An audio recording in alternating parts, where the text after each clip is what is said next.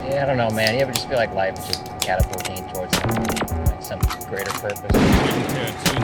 Average fat cats with bloated ego. We are the only DJ crazy enough to tattoo Jackie Brown on his ass. This is Michael Mann, and I ride with Extended Clip. Welcome to Extended Clip, episode 71. I'm one of your hosts, Eddie Averill. I'm Malcolm Baum. I'm JT White. And today's double feature, this week's double feature, is a couple of new releases by a couple of auteurs that we've championed on this program over the last year, Adam Sandler and Tsai Ming Liang. The films are Days and Hubie Halloween. Now, JT brought this double feature to our attention. What was your motivation in pairing these two films when, you know, every week we look at any given two films from the history of cinema? Well, there were a lot of motivations. I mean, like, sometimes it's just like you want a layup. You just want a solid flick that you know you're just gonna these two, I was on board right away. I knew I was gonna love them. On top of that, I think, well, one, there's the clicks. There are these two hot, fresh flicks. I'm a businessman at heart. Yeah. And I want things that the people are going to be excited about. And also, while it is like obviously two great men that we have recorded a lot of tape over, like talking about their legacies. But I mean, with Psy, it's like we're jacking ourselves off here a little bit, but we're having our vegetables. Like, it's gonna be a difficult time talking about Days, and I figured this was something that would be fun to bring to the pod to, like, I don't know, figure out exactly how I feel about it and talk it out. Mm-hmm. Malcolm, how'd you feel about this double feature? You know, I loved it. I loved going back to the AMC, watching these two movies. You know, AMC A-list returns. And I bought a ticket for Days, and then, while the usher wasn't looking, I snuck into Hubie Halloween, and it's a good deal, 2 for 1 like that. So I had 2 buckets of popcorn, 3 sodas. That's what I ate, at the movies. So I did have a good time. How about you? Yeah. I mean, I was gonna say, for those of you asking where these films can be seen, they are playing at your local AMC. Now, Days just had its premiere at the New York Film Festival. I believe it had played at another festival. Berlin. Yeah. Berlin. But it had its North American premiere and, its first real open access event, because for this year's New York Film Festival, you could, rent the films while they're playing there. I'm going to say rent the films. You can't buy a ticket. That's bullshit. You're renting a VOD. And it's nice. You're allowed to do it. And that's how we watched it. We were at NIF like everyone else. True. I was in a Zoom NIF meeting, and I saw my favorite directors, and I raised my hand so he would call on me, and I'm glad I spent $16 on both of these movies. Actually, it's a lot more than $16. I'm pretty sure. Really? I'm pretty sure it's like 30. That's great. I'm glad we spent that. We're obscuring the truth here. Psy gave us a personal print. Like, he wanted us to talk about this on the pod, especially. Yeah. And Hubie Halloween's on Netflix. I mean, we can't really beat around the bush on that. But is that the final film in his Netflix deal? I haven't been watching, but I feel like he'll return. This seems like too good of a deal. But we'll get to Hubie Halloween after we eat our vegetables. Days is the latest film by quasi-retired filmmaker Tsai Ming Liang, who clearly, like Steven Soderbergh, is just too addicted to giving us classics to properly give us a swan song, if you will. It's a film that is purposefully unsubtitled, and there's only a bit of dialogue that you hear, in passing, but for the most part, it's just the sounds of your environments as you watch these two characters, Lee Kang-shang, the usual lead for Tsai Ming Liang, alongside Anong Huang-se playing Non, and we'll just use his character's name, and Lee Kang-shang, of course, playing Kang. And it's just these two men living their life. They have a chance encounter in the middle. Is it chance? Is it planned? Well, we didn't know, but they had a good time, I'll tell you that much. And we see them living their lives the days leading in and out of that encounter in the middle. And there's not much else going on other than duration and atmosphere and texture and performance and all that good stuff that you get from Tsai Ming-liang. And health and wellness, too. This is a great movie about health and wellness. Cooking, pampering yourself, taking yourself to the spa, getting a massage, you know what I mean? And what might come with that. It's all about self-care in this one. So this is just a gorgeous film. I mean, that's like, if you've seen any films by Tsai Ming-liang, you're already being redundant speaking positively of its visual qualities because it's just so obvious. But yeah, I mean, from that first shot of Li Kangsheng looking out the window as you hear the rain and the lighting just subtly changes over the course of a few minutes, and then you get the shot of Non, washing green onion and other greens. And it's just these little moments that you spend with these characters for a little over 2 hours, but it feels once you kind of, I guess, get fully on board with the film, at once longer than 2 hours and much shorter. It's a very strange approach to time in this film and how he like builds up to certain scenes and images. Yeah, I definitely buy that. In that, like, there are points like when it was over, I was like, wow, that was such a breeze. Like, that was quick. But then, like, in the moment, some scenes definitely like you're hanging there for a while. But like, I don't know, this a lot like Stray Dogs, I think it's like beautiful where it's something that's like so sparse, but you still get so much detail just through like the setting and atmosphere. I think like one thing that like got me right away like on board with it is just like the contrast in Non and Kang's like lifestyles. You see Non like living a classic Psy like house, just fucking dirty, just like shit on the floor. The house sounds wet. Yeah. And then that's contrasted with like Kang living like a more like middle class sort of like nice like city life. And I think you sort of get like a really thorough picture of their lives without like much detail about it. No, yeah. I mean, I think with like Non, right, it seems like his life is a lot more structured. He has these rituals, him cooking the vegetables, praying in the morning, and he seems to, be employed, unlike Li Kangsheng, who kind of just seems to, drift around, try to get his neck fixed and whatnot. And I think this is an interesting comparison to Stray Dogs because it is, of course, well framed as any Tsai Ming-liang movie is. I mean, you're using as little shots as he is. They better be good. Yeah. But I feel like this one though isn't as like rigidly. I feel when I think of the images of Stray Dogs, I think of some very like harsh images. King, crying in the rain, or even the house that his family lives in has like this bizarre visual look to where there's kind of a softer approach to Days, I would say. Yeah, I mean, I would say that even comes down to the scenes that are out in the city. In Stray Dogs, you have, the scene where you just have Li Kangsheng crying and like the hustle and bustle around him. Even in this feels a little less harsh, even if it's that same urban hustle and bustle. But like the scene of at that nighttime market outside where you just see some people perusing, looking around, and then you get a nice long shot of those public toilets right after. And it just feels so much more open and yet also so isolated for these characters. I think the key is the last shot, just like Stray Dogs. He just absolutely destroyed me with a final shot. Not to get too ahead of ourselves, but you just have the Non-character with all of the weight of the previous interaction with Kang. And you already have seen Kang's send-off for the film, and you just have him sitting at this like bus stop bench where behind him maybe usually would be an advertisement, but it's just a blank kind of canvas behind him where all the reflections of the lights of cars are just like zooming by him while he sits there in isolation playing the music box that Kang gave him. And it's just like the world could be, right in front of him, and he's still so, isolated in that moment.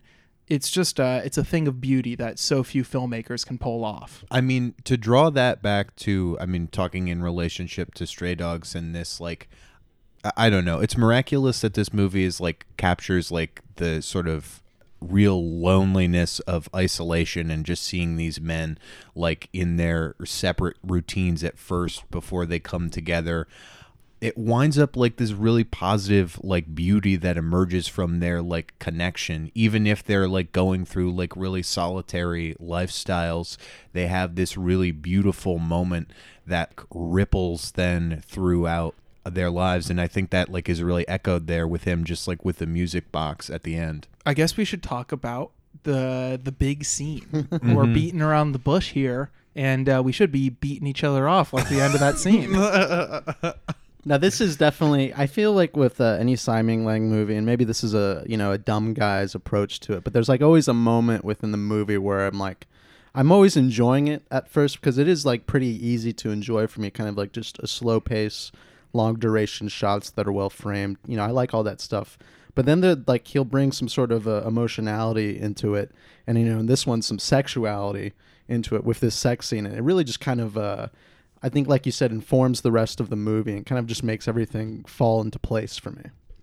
I think the sexuality works really well with the contrast of the bodies there, with like non sort of like, I mean, other people have drawn this comparison before, but he's not filling like a Lee Kang-sheng role in like an early sci film, but they are like similar, like built in similar ways. And I think that they're like their connection, like alone for like being a very intimate moment that's important to the characters, I think works even more because of the differences between the two of them. I mean, that scene is just so expertly executed. You can't really make it any better. This is where it transcended from like typically great Simon Lang fare to, from this point on, it being one of my favorites that I've seen. I've only seen a handful of his films, but it just really hit me where you just have this shot of Lee Kang-sheng laying on his chest, and slowly creeping into the frame first, rubbing the oils on him and whatnot. And the slow build toward like actual sexual, like, what's going to happen, but you still it's still leaving a little bit of wanting to know what's going to happen next. And it's just presented in two shots too. And you get the first shot that's so perfectly framed, and then you cut to a slightly different angle where it almost feels more clinical, and you just see Lee Kang-sheng's torso and up, and then you think, oh, maybe it's not going to be a sexual thing. And then you get a slight tilt and a readjustment of the bodies. And it's just like I don't know. There's something about slow cinema where the slightest gestures feel like a wave of emotions, kind of. Mm-hmm. And I feel like this scene epitomizes that with every slight change of where the camera is and how these two are interacting with each other. I definitely agree that what you're saying about how like every movement feels like more important and magnified. I mean, one thing for me that like obviously like a lesser scene that happens early on, but it's prepping the veggies, and there's just like a little piece of dust that's like blowing that just like captivated me for a little bit. That it's such a beautiful little movement going on in the frame. Oh yeah. Some backstories. I did a little research, and apparently of course, Tsai didn't really come into this movie with a real structure or story in mind. A lot of it was just like him following Lee Kang-sheng around shooting. But the non-character is someone who he became friends with over like video chat in like 2017. And like over video chat, he would notice him cooking, and he always admired it. And he wanted to incorporate it in the movie. And that's why we see it in the film today. Hey, I'd love to see a full Simon Lang feature of just non-cooking, just prepping some veggies, just going off, And I love when you even have some shots of just the pans and pots that he was using in the first chunk of the film later when he returns to his residence and he's not in the frame. And it's just like the emptiness is felt so deeply. And I also, to return back to their scene together, the interaction that they have post-coitus is so precious, from just like the very kind of sentimental almost way that he's like washing him off in the shower, but especially the exchange of the gift and then letting Non walk out of the hotel room and then just like taking that small beat before he goes after him, and then the cut to them eating soup together. Just some of the loveliest, most like really romantic things I've ever seen from Tsai. No, yeah. I mean, you think about it. You got a mainstream romantic comedy happening off screen with, Li Kang-sheng running to, go see, his masseuse. And I think, what you said, of course, and I think this is a great tenet of slow cinema. Every change is felt so much. And, like, these people live, they have things to do, but, somewhat lonely, desolate, some would say empty lives. So every, affectation that they get means so much to them. As it's shown when he receives receives the music box, and when he reflects on it towards the ending. I think after their interaction, I talked about how Nan's side of this film wraps up with him at the bus stop, but I think the Kang character is even more like isolated and kind of depressing in the way that his character wraps up, because you just have a shot of him going to sleep. And the way it's framed is so subtle at what it's getting at. The lighting on his bed, it's just like a little panel of light on Li Kang-sheng, and then it's so soft, the transition into how dark the rest of his bed looks with that giant pillow just sitting on the other half of the bed where a person should be. And then the cut to him in the morning is just completely framed by his own arm, kind of in like an L shape. And it's a really interesting thing where the perspective is just like, I don't know. It was completely shocking, that cut to that close up in the morning, in a way that I really just don't really know what to make of that image other than be kind of blown away, or at least by those two images together. No, I think, Tsai Ming-liang, especially with Stray Dogs and Days, his latest that we're talking about, does things with perspective that is just, kind of baffling like that. I mean, I recall, I can't get over it. I've mentioned it already, but the house that him and his family live in Stray Dogs, there's a couple of perspectives that Tsai Ming-liang takes where I'm like, I don't even know exactly what I'm looking at. Like, it's a very abstracted image, but he also just does classically intelligent things with perspective too, going back to like Nan's cooking scenes. I love how the camera is basically on the ground, and we see Nan's cooking setup, which is also very floor centric, and like it's a very good place to place the camera as Nan goes about in his house, prepping his food. Yeah, the low level stuff works really well, obviously, with the interiors, with how their houses are set up, even with Li Kang-sheng in the hotel reclining right next to the window in that little sofa seat thing. But also in the street scenes where you see people walking, the camera is still generally at a low level, and the characters are far from the camera, so you can't really tell until someone walks in front of the camera, and you just see like their hand and their hip kind of. And I don't know, just the way that he navigates the streets. There's this one handheld shot. I was going to mention that. Wild. Yeah, the handheld comes 40 minutes into this film after so much stillness. You just get this crazy handheld following Li Kang-sheng through these alleys, going up to get his acupuncture, right? And then also leaving the acupuncture after. You get another long handheld tracking shot that you just have people walking by and looking into the camera, just like one of the strangest parts of this movie for sure. I loved it though. Also, I mean, a big departure for Tsai as well, who never takes the camera off the tripod. I mean, I can't really recall him doing so before. Well, he has. I haven't seen them yet, but he has those short films of people walking, right? True, I'm not sure if those are tracking shots or pans or what.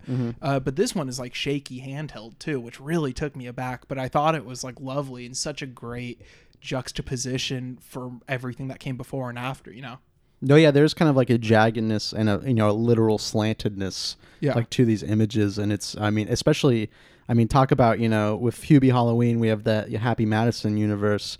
With Tsai Ming-liang, we have the Li Kang-sheng, the Cao Kang universe. His neck hurts again, and you get to see him just experience that pain in public, surrounded by people. It's kind of an intense experience. That's one thing that you bringing up the wider universes at play here that I think is really spectacular, is that like this Days works as like without the context of Tsai and Kang's ongoing like partnership.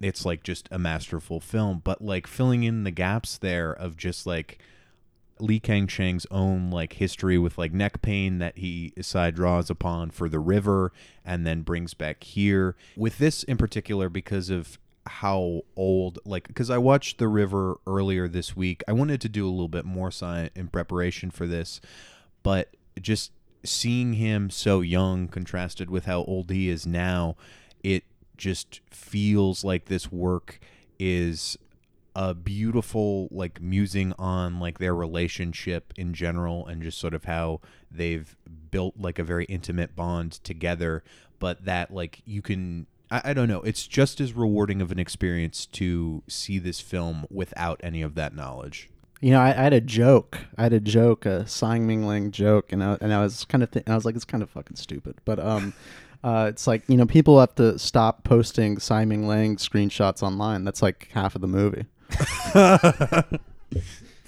That's not fair to him. I will say there's one particularly still shot in this, the exterior of like an apartment building where you see in one window, you see a cat moving around kind of, and that is the only movement in the frame. And it's like a minute long take too. It's just wonderful, just playing with stillness and then movement in other scenes. And I don't know. This one's a 5 bullet for me. Film of the year, easy, masterpiece. I wish I could say more about it. Like, I think how I'm talking about it probably conveys how confused I am about it still and how I'm still working through my feelings about what it's doing on the whole, beyond the usual Tsai Ming-liang stuff. But I see I know a masterpiece when I see one, you know? Nice. So the only words I can describe this film is next level. So passing it to you. Into the next level canon. You know, I'm going to give this one 4 bullets. I really liked it, but I feel like I didn't quite attach to it. I feel like I had a similar experience with What Time Is It Here? And then when I rewatched that movie, it completely opened up to me. And this one, like, I still enjoy quite a bit, but I don't know. Maybe I was a little too skittish, had a little too much caffeine in me, you know? But I mean, I still really enjoy it. And it is, movie of the year, without a doubt. But JT, what do you think? I mean, movie of the year, for sure. I'm giving it 4.5 bullets. I mean, like, I feel like I'm the middle ground between the two of you. Filthy centrist. In the coming days, this is going in the coming days. They do some coming in days. Yeah. This is gonna linger with me a lot, and I think, I mean, some point before the end of the year, I want to revisit it because, I mean, we've talked a lot about it in relationship to Stray Dogs, which, I mean, like, obviously makes sense because it's his like narrative feature after like 7 years. But it's like, I don't know, it's beautiful that he's able to use these same techniques to like a very devastating effect in Stray Dogs that feels like very, very miserable. And like this leaving me like sort of calm and positive, and it's like there's a lot of truth in the loneliness that you see and just seeing these like the depressing day-to-day of when like no one else is around and just watching routine, but there's a lot of peace in that as well. And then just so like the fact that their connection is so beautiful and that like, I don't know, potentially fleeting, because like where we leave off in the movie, it's like they may see each other again, maybe not. It doesn't really matter. But the fact that it happened is so important. And I love this movie. It is really impressive, like with each feature. Like Tsai Ming-liang is learning how to distill his own personal style to like the bare necessities, to where, I mean, if you look at the closing credits, it seemed like he probably had a cinematographer, someone to hold boom, and, you know, his 2 actors. This probably is a very, very small set. Yeah. So, and I'm glad he's making art the way he wants to. I feel like, you know, he's avoiding all the Hollywood drama. He doesn't want to get caught up in the drama. The riffraff. In those credits, you also do see that Lee Kang-sheng gets a co-credit on the present, which I believe means the music box, correct? Yeah, I mean, it has to be. Yeah. I don't know what else it would mean. He also gets a calligraphy credit once again, showing off his artistic strokes, you know. We'll be right back to talk about Hubie Halloween.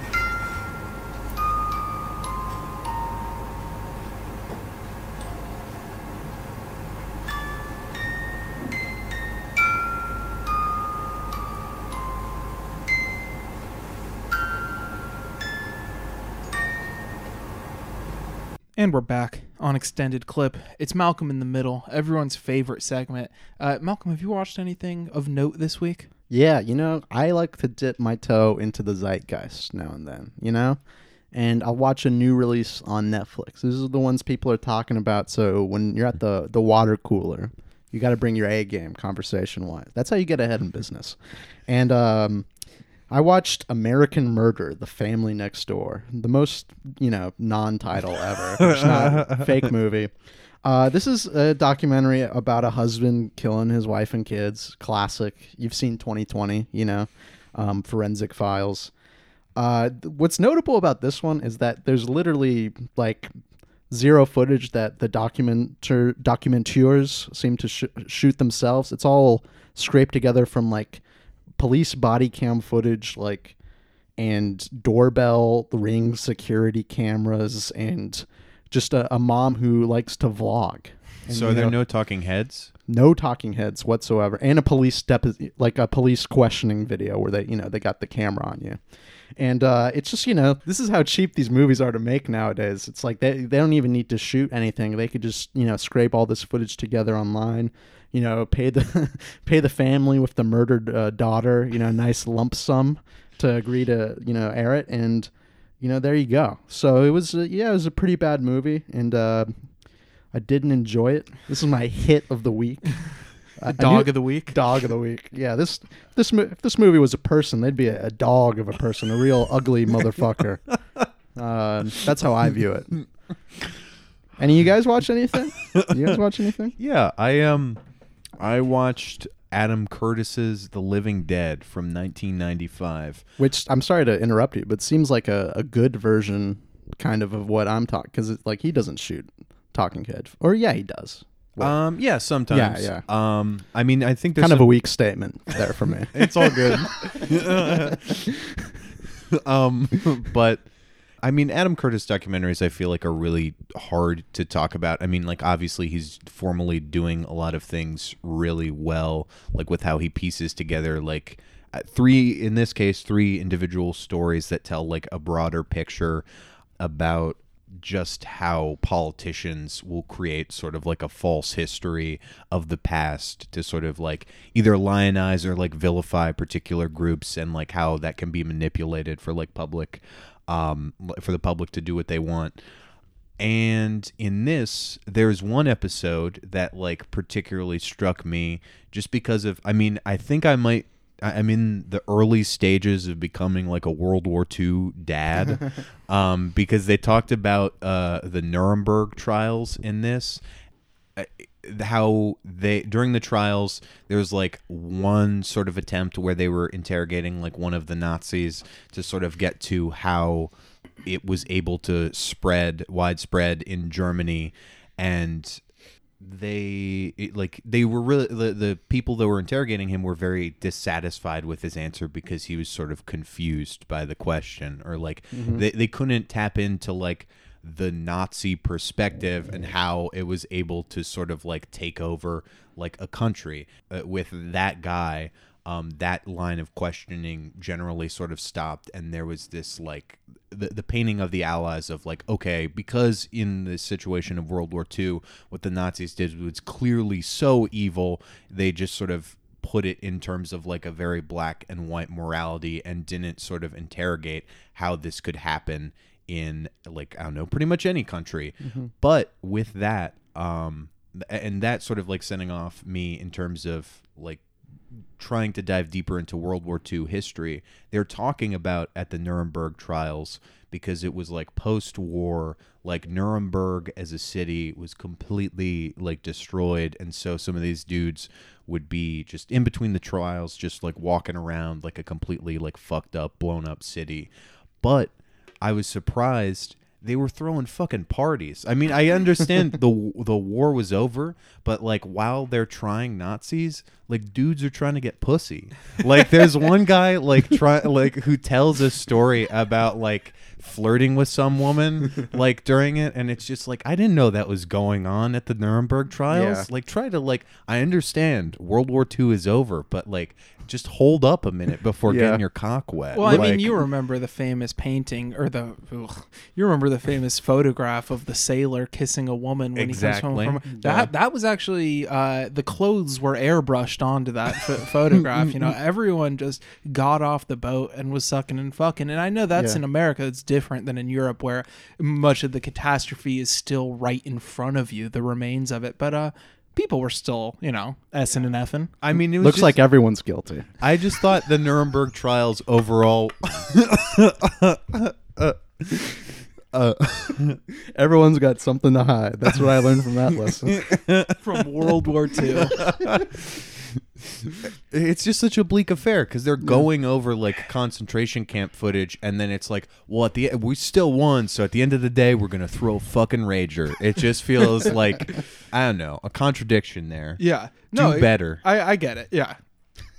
What about you, Eddie? Have you watched anything good this week? Oh, sure. I watched The Crowd by King Vidor, the 1928 silent epic, and it's really one of the most like emotionally punishing and aesthetically rewarding films I've ever seen. And it's like the ideal use of the big silent epic, the power that these filmmakers had during the silent era to make the viewer's dreams come true. But it's really like the system that produced it is in the sights of this movie, and it's shooting it down. The systems at large of capitalist rhetoric and assembly line production are all targets of this really punishing film, as I'll say it again, because everyone in this film is just messing up, making bad choices, but it's such a beautiful film, and they're such a product of their own system that you can't help but feel for these people still. The montage of New York in the beginning is just one of the greatest things I've ever seen in cinema, and maybe it is. Maybe 1928, it was over. And we've only gone downhill. Are you gonna become one of those right-wing letterbox guys? Yeah. Return to modernity. That's wait, no. Shit. Well, actually, classical cinema is somewhat of a modernist venture. Yeah, exactly. So maybe get rid of all this postmodern garbage and return to modernity. That's a bit anti-papist though, because the Catholic League of Decency didn't get involved with Hollywood until 1933. That's when things really started to pop off for me. But yeah, watch The Crowd if you haven't, and also watch Our Daily Bread, which is kind of like the other side of the coin of The Crowd, where that one is about big city alienation, our favorite topic. It comes up in that one, whereas the other version of the anti-capitalist critique of famous Ayn Rand stan King Vidor, who also made these weirdly anti-capitalist movies, is about like collectivism and farming and stuff like that. So check out both The Crowd and Our Daily Bread. I've already talked about Our Daily Bread on this podcast, I think. Yeah. Oh, yeah, because I said it was Our Daily Head. No, that's a vision I could get behind. We'll be right back on Extended Clip.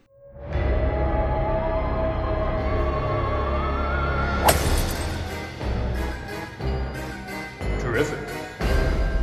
And we're back on Extended Clip. Before we get into Hubie Halloween, real quick, I wanted to plug the Patreon. For $2 a month, you can become our best friend and get a bonus episode every week. And right now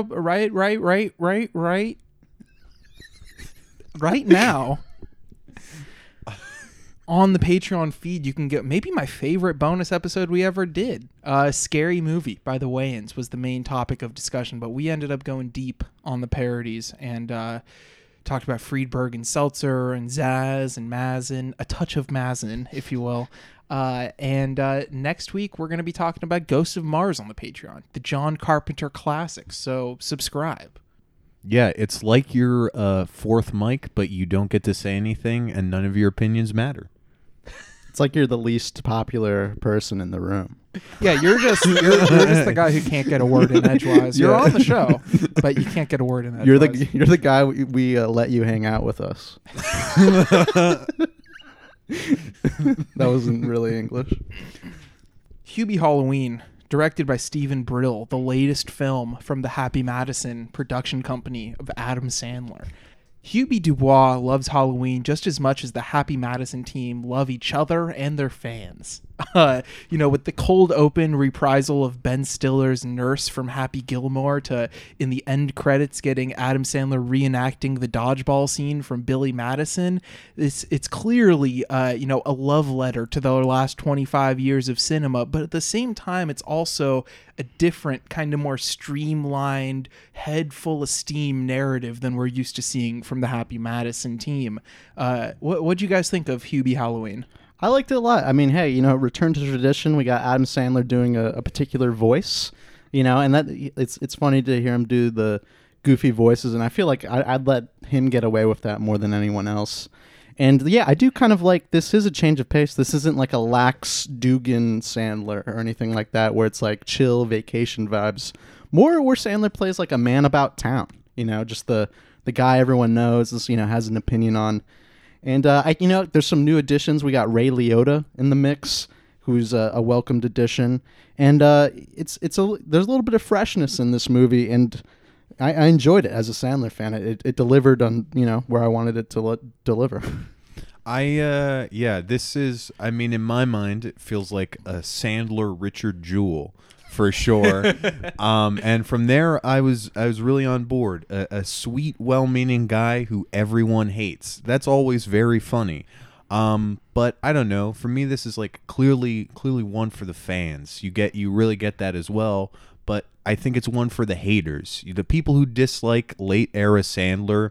This is a return to, I think, I don't know, the Sandler that you're allowed to like the 90s, like Billy Madison. Totally.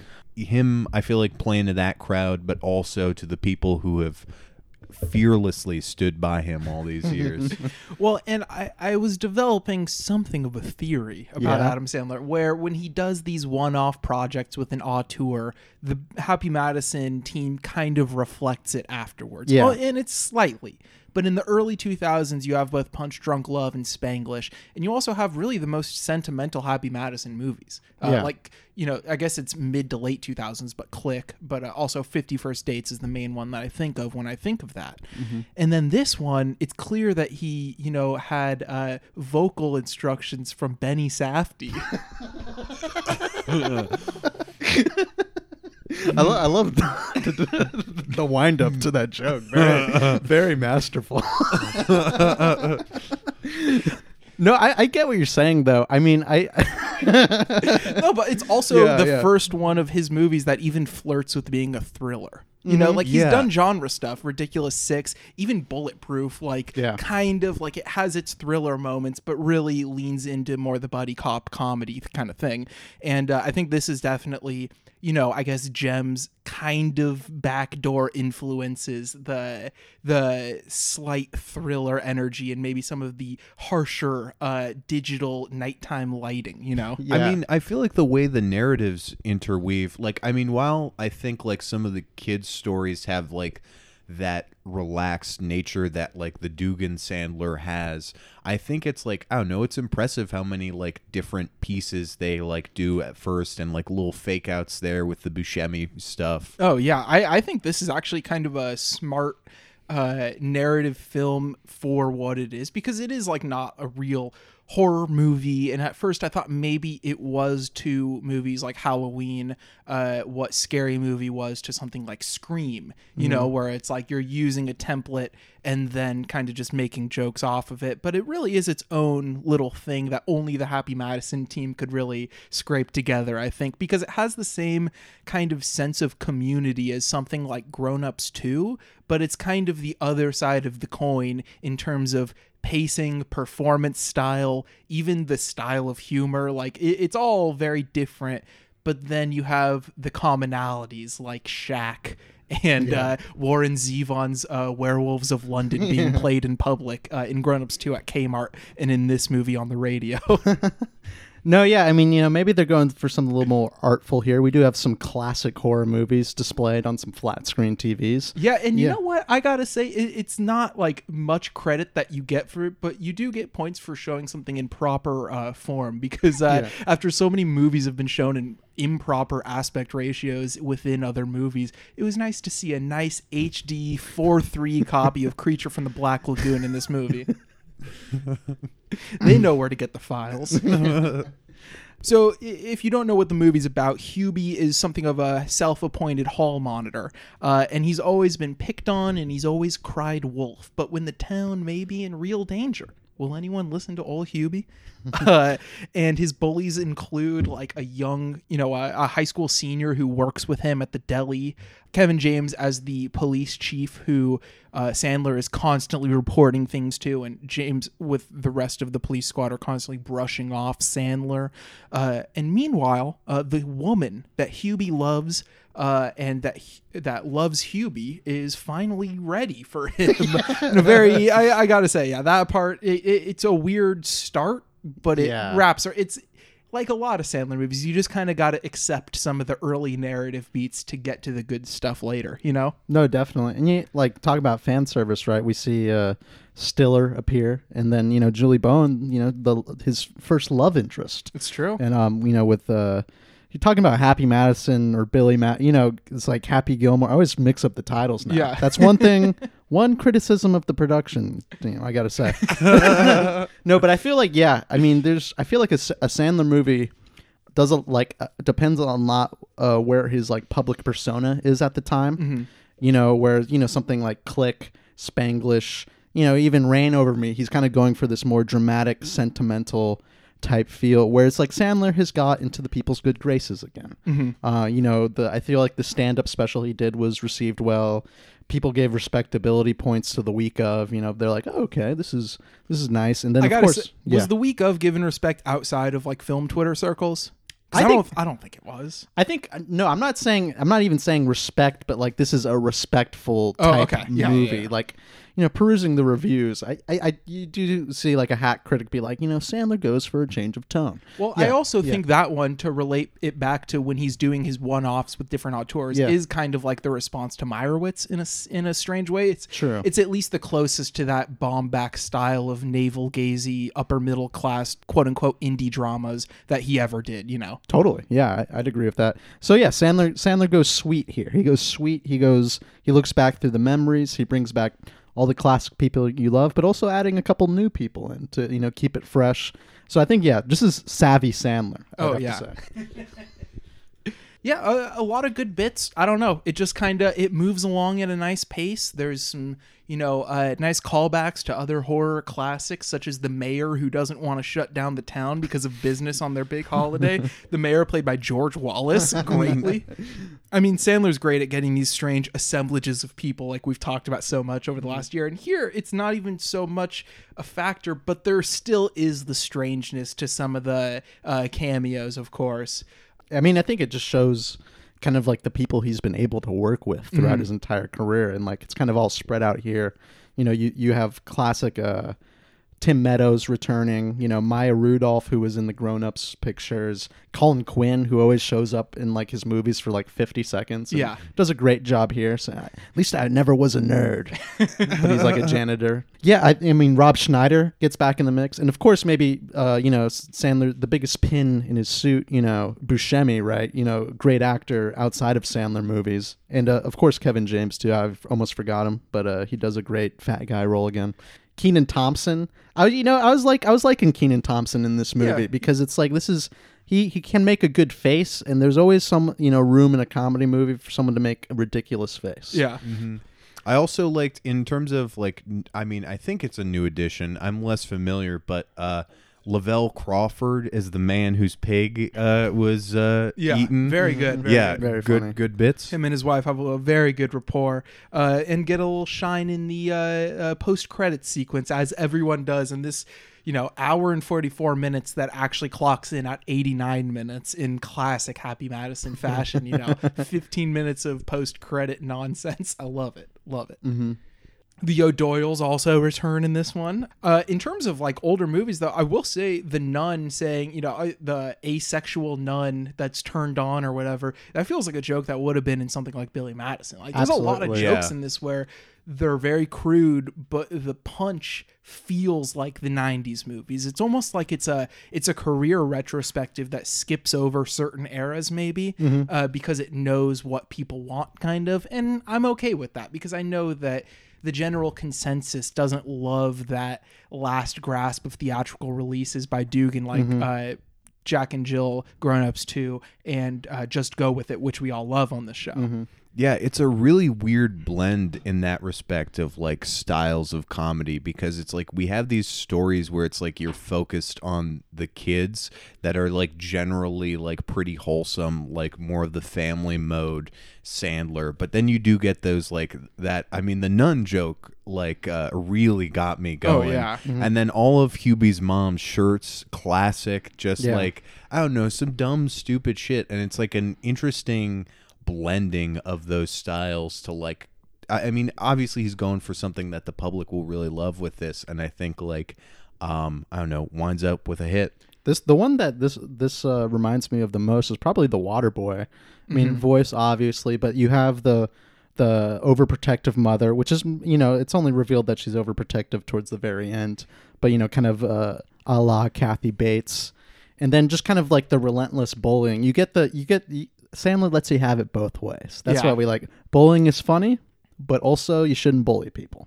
And that's what he makes movies for. You get to see funny people get bullied, but don't do it yourself. Save that for the professionals. Yeah. And yeah, all the bullying here is pretty funny. I mean, God. Every time he screams, it's hilarious. One of the most absurd scenes is when Hubie is starting his investigation and shows up at Ray Liotta's father's funeral and is like, while, you know, just 25 feet away on the ground, crawling secret agent style.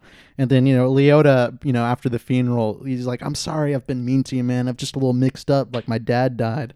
And he's like, you know, he would have liked it. And then, you know, they walk past the dad being buried. Liotta just pushes him in. And it's everyone's really upset with Liotta, too, that he did so. Yeah, I like that Ray Liotta is a total jerk in this film. Like, his mom gets so mad at him for pushing Sandler into his dad's grave, and then he hits on the high school girl at the party, too. Oh, my God, I didn't that's think that was going to crazy. happen in this movie, but I love that he's throwing it to his fans. You know, I don't particularly like that. in terms of the scares, I think it actually does a decent job at just like using point of view as a storytelling device. Like, it's like Slasher 101, obviously, but it's like you know, people have criticized the actual filmmaking of these Sandler movies, and I think it's very adept here. It's not showy necessarily. It definitely shows off the neon a little more than usual for Sandler, which again could be, you know, Safdie style or whatever, going with the times, just going with the modern times, I guess. Yeah. But I really loved this movie. It's not like one of my favorite Adam Sandler movies, and it doesn't have that hangout feel that I've come to know so much, but it also has more of a propelling plot than any other Sandler movie, other than like the first couple, especially Happy Gilmore. I think is like kind of a perfectly plotted movie. I think this is the closest he comes to that, and it's a great movie. I'm gonna go 4 bullets on this one. I'm gonna go 3.5 bullets. I like Sandler in Family Mode. I think he does this well too. A little bit different from his sentimentality role, but he makes a good family comedy. You know what I mean? Hey, something the adults could laugh at as well. But something where like the kid actors don't bother me as much as they do in other movies with kids, even though, you know, of course I want Sandler on screen 24/7. But like you said, Brill does a good job kind of making this a little more tightly wound than previous Sandlers. And there's a competence to this, and there's just the jokes hit. The jokes were funny throughout, and that's the biggest thing about a comedy movie. And yeah, there's also a big community painted here with a lot of different characters, a lot of different actors. We love it. We love Sandler. How about you, JT? Yeah, I'm going to give this one 4 bullets. I think that, something we talked about with Scary Movie on the Patreon, I think that, really pisses me off about, a type of contemporary comedy is, pivoting towards that, niceness, a very gentle, Paddington style, that type of, oh, man, you're going to, your heart is going to feel so warm. And it's really, I don't know, a testament to how Sandler can make something like Hubie that feels so earnest and positive, and just I got a little choked up at the end, and just I don't know, the whole of the film, because I think he builds a very, I don't know, believable community. He's not pushing the sentimentality too hard in this one, and it's just a very, I don't know, broadly painted little story about I don't know, just a nice fella. Yeah. And he doesn't have to like hit that too hard. He just knows all the right touches to make it like sweet in not an overbearing saccharine way. It's like I don't know. The man knows what's how to hit the emotions. Well, it's because the humor's always there, and it's always kind of first priority, and it never loses its irreverence. I mean, towards the end, it turns out that, you know, Hubie's mom is collecting people and burning them because, you know, they bully Hubie, and that's pretty dark. Yeah. So yeah, because Sandler goes for the sweetness and the innocence here. Innocence reigns supreme in this movie, and I don't know. I'm talking in incomplete sentences. I buy that. It's like, I think that he's able to do sweetness because he has like the irreverent humor, dark stuff, and also is a little mean in like the jokes. Like, but I think because you can get so mean, you're allowed to be a little soft. Yeah. Also, in terms of the self-referentiality, the end of this film where the next year the kids are dressed up as characters from the movie, fucking incredible. Yeah. I loved that so much. Also, I wanted to say one more thing about those novelty t-shirts that Sandler's mom and her friend wear throughout the movie, one of which, of course, being the title of this very episode. It's a very real phenomenon that people buy novelty shirts at the thrift store without the context of the shirt. See a lot of people walking around Los Angeles with novelty shirts that you're not quite sure if they're in on the joke or not. That's amazing. It's a very strange phenomenon. Yeah. I've seen many people at bus stops wearing Juicy J We Trippy Maine t-shirts. Yeah. Like, that is a thing I've seen 5 or 6 times in the great city of Reseda, California. Anyway. We trippy, man. Yeah, anyway. Time for everyone's second favorite segment, the email segment. We get one? Oh, we got 4. What the fuck? That's actually like a little too much. It's a bit much. After like 8 weeks of no email, 4 is like, oh boy. Okay. We're going to burn through them quick. Nice. Logan Kenny, our old friend, finally back on the pod. Subject line, Steve Buscemi and werewolves. Hey guys, hyped for the episode. Just want to ask your thoughts on why Steve Buscemi keeps playing werewolves in Adam Sandler produced and starring Halloween comedies, as he's pulled this trick in 3 Hotel Transylvania films alongside Hubie Halloween. Is Buscemi secretly a werewolf trying to confess his true sins in a Louis C.K.-esque manner? Or is there a dastardly reason for this running theme? Would love to hear the spooky theories. Also, a quick bonus question. Which Sandler flick is the most likely for Cy to stand?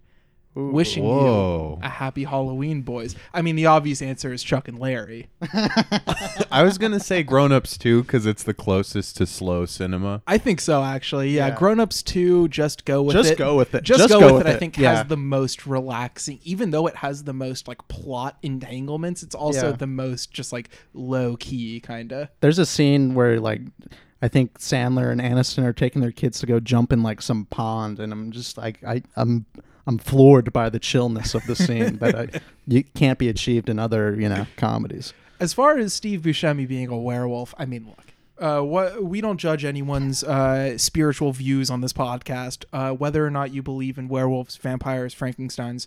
Don't even say it around me. I think that Steve Buscemi is 100% humanoid, although I understand the room for interpretation that must be left with someone with those eyes, Yeah, maybe he's a furry or something like that. That could be true. That'd be pretty sick. Also, shout out to the advanced Sandler knowledge. I haven't seen those Hotel Transylvania movies, so big ups, Logan. Yeah, I think we do a lot of digging into the dark underbelly of Hollywood and the things that those people are hiding. But I feel like I trust the boys that Sandler is hanging out with, especially the ones he's coming back for more with. Our next one, the subject line is Dude, and it says, Go Hubie, go Hubie, go Hubie. Should Buscemi and June Squibb get Best Supporting Actor Oscars this year? I think so. Also, a Shaq nomination? Your Norwegian friend / Molasar from The Keep. Well, oh man, coming all the way from Michael Mann's The Keep for this email. As we said, Buscemi great. June Squibb we didn't get to. Also great in this film. Also great. It's like a really great supporting cast of just like everyone who makes up this town. It's Yeah. like a really strong sense of community. As I said, second only to Grown Ups 2 in terms of the sense of community. Also, like, I mean, not to get too deep, but the inverse of it too, where it's like, what does it feel like when a community hates you rather when you're the king of the community? And it does some fun stuff with that comedically. Sandler's a great humorist. I mean, Buscemi's great. There's a good community in there. All the stuff we said. Next one's from Will Day. Subject, Hubie/Day's question. Perfect. Hey, fella. Ugh. Hey, fellas. Been a fan of the pod for a while, but this is my first email. Yeah, we know. Welcome aboard. We read the emails. We know. One of the most interesting aspects of Days was the deliberate lack of subtitles, which I found incredibly effective. Piggybacking off of this, it seems the main reason for people not liking Sandler are the voices he uses. I honestly find Little Nicky to be grating. I've seen some of you say you need subtitles for many of these performances. Have we said that? I don't think we've said that. Will Day, pull up that clip of us saying it and I'll believe it.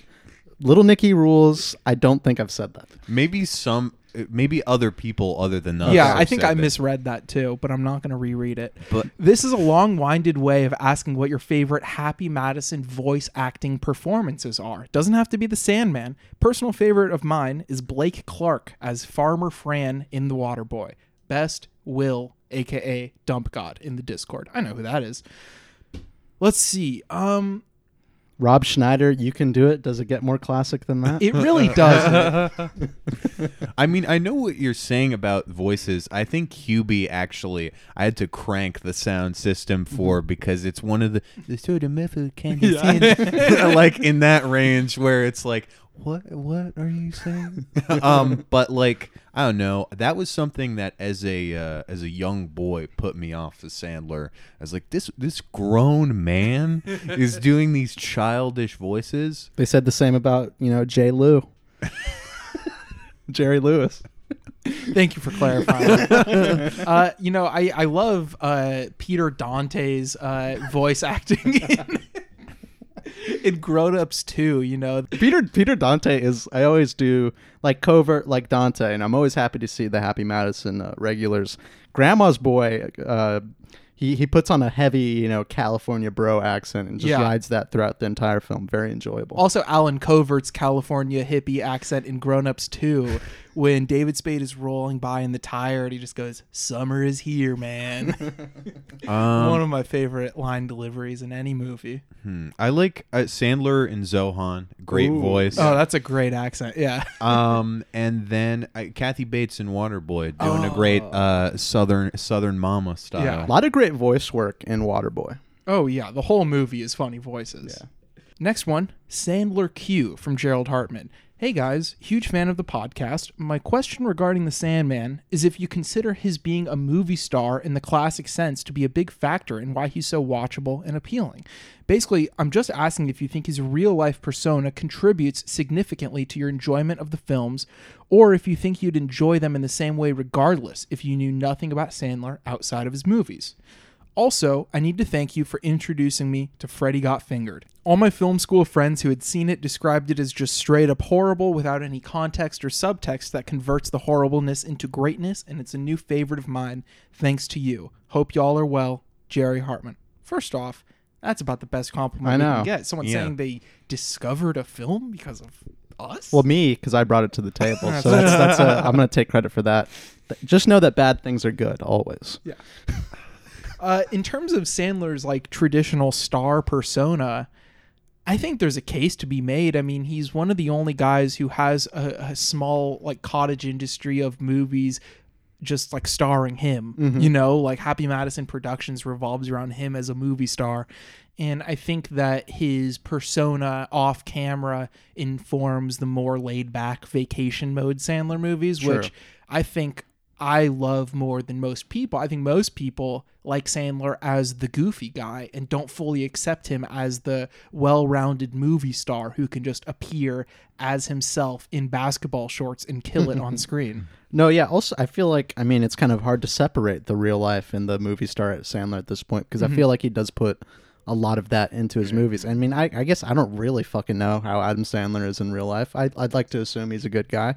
But I mean, I think it's more... I mean, of course, the star power is there. That's undeniable. But it's also just a legacy that you get through his films throughout the years that are definitely felt in every release he makes, or, any role he takes. People go crazy when he makes Uncut Gems, or I guess people didn't really care about Meyerowitz story that much, but he takes a role like that and that impresses people. Same way, people are impressed like Jim Carrey being serious in a way. I'm not saying, I'm not comparing those two. There's no comparison, but there's, I feel like every Sandler movie made is almost, is built off the back of the ones previous. That's very true. Yeah, I buy that. I mean, I think like coming late to the game for the Sandler train, I think a lot of the charm of the man was how I was able to tap into seeing him as the actor auteur. And like, I don't know, especially with what you were saying, Eddie, with like through stuff like Grown Ups 2, where it's like he's not playing a character really, it's just sort of like coasting by on that like natural charisma and charm. I mean, it's like his like early like sketch stuff, I don't know, I think there's a lot of like, you see the seeds of the talent there, and just like a likability, I think that like obviously isn't inherent into like doing comedy. A lot of comedians are just like fucking like unbearable assholes, like off like outside of their persona. But I think it does like make Sandler like more palatable and more enjoyable, and it's like a world that you want to get invited to and want to like be a part of. There's like this inclusiveness to that type of comedy where it's just like at the end of the day, like we're bullying each other, we're joking around, but like Sandler has sort of built this like cult or institution of like, yeah, you like at the end of the day we'll treat you right kind of a thing. Mm-hmm. And I think that comes across through his films. Well, I think that's going to do it for this week. Do you have a double feature for next week planned out? Much like every time you ask me this, no, I don't. It's been a busy week. The dog ate the double feature yet again. You guys are putting a lot of pressure on me. All good. All good. You could hit us up on Twitter at ExtendedClip69. Join up on the Patreon, patreon.com/ExtendedClip. You guys have anything to plug this week? Join the Discord. Discord's always a good time. You want more friends? You want more people to talk to you? Join the Discord. Discord's popping. I don't even go on Twitter anymore. Discord's way better. It's the new forum. That's true. If you're like, Twitter sucks, I'm tired of seeing 20 posts about like Mike Pence fly or whatever. Join the Discord. There was a fly that landed on Mike Pence during the debate. Well, there was a fly that landed on Mike Pence during the vice presidential U.S. Of America debates with Kamala Harris and Mike Pence, and a fly landed on Mike Pence. I thought all those tweets were just his fly was down and his cock was out. I thought it was because he's such a fly guy. He's pretty fly for a white guy. Mike Pence. Who a fly did land on Mike Pence. Who? Well, there's this guy named Donald Trump, right? Ups and downs. My dad was a serious man. He worked hard every single day of his life. Mm-hmm. But he did love to laugh. Okay. And I know he would get a great chuckle out of this.